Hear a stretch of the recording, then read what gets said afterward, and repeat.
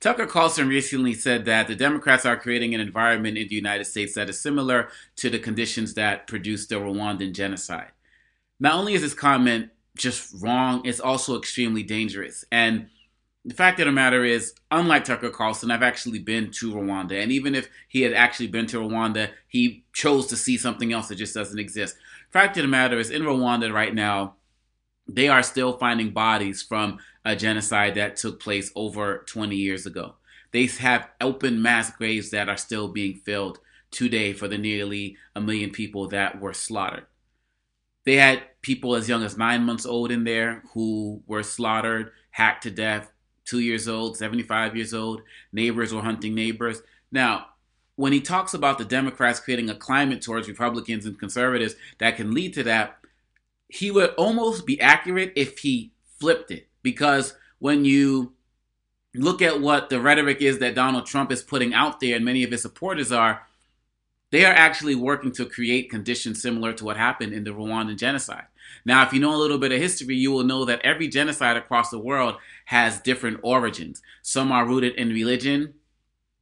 Some are rooted in other issues, land grabs, political issues, and of course, ethnicity is an issue.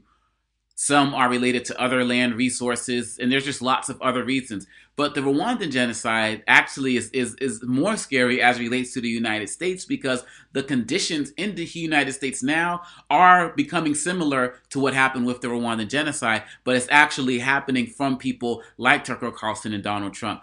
The Rwandan genocide was able to manifest itself because of campaigns of misinformation that didn't get challenged on a large level.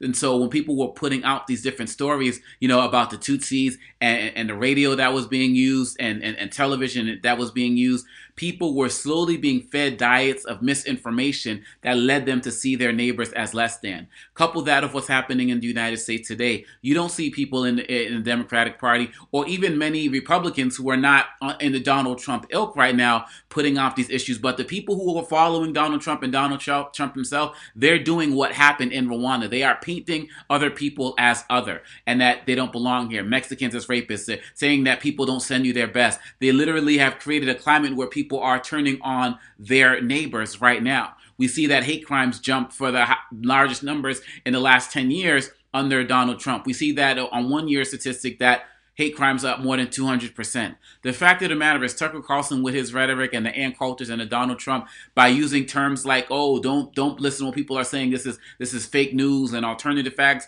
They're creating a propaganda narrative that is festering a climate of hate in this country. Now, yes, Kavanaugh went through what happened with the Supreme Court hearings, but there was no genocidal threats made against an entire group of people, white people, white males, or anything of the like. So what Tucker Carlson is doing is just ignorant and rude and disrespectful, and he's probably banking on the fact that most of his listeners probably have never been to an African countries, and as Donald Trump looks at them as just degraded countries anyway that aren't worth anything. So if you want to go there and be disrespectful like that, Tucker Carlson, don't think that you're going to do that and not be challenged, because the fact of the matter is you're not intellectually honest enough to be able to put out the facts and make the listeners decide for themselves.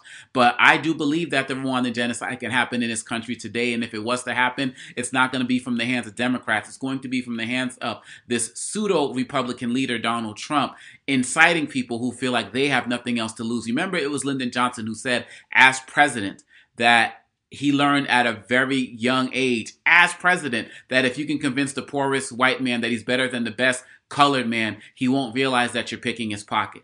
Give him someone to look down on, and he'll empty his pockets for you. That's where we are right now. And so for those of you all who identify yourself as Republicans and conservatives, you should be appalled that people like Tucker Carlson and people like Donald Trump have usurped your party and made you all look to be some type of racist, homophobe, anti-Semitic, Islamophobic individuals, because we know that the majority of Republicans are not. The majority of Republicans and conservatives that I know are nothing like this. But as Hitler said, and yes, the Hitler comparison is being used as a reason, whoever controls the media controls the race. It has been said that Nixon would not have survived if he would have been able to survive if he actually had a propaganda network like Fox News. And so we have a propaganda network right now, and it's not to say that CNN doesn't have a particular lean or MSNBC doesn't have a particular lean. No, I'm talking about a lean towards hate, a lean towards destruction, a lean towards singling out other people in ways that are dangerous.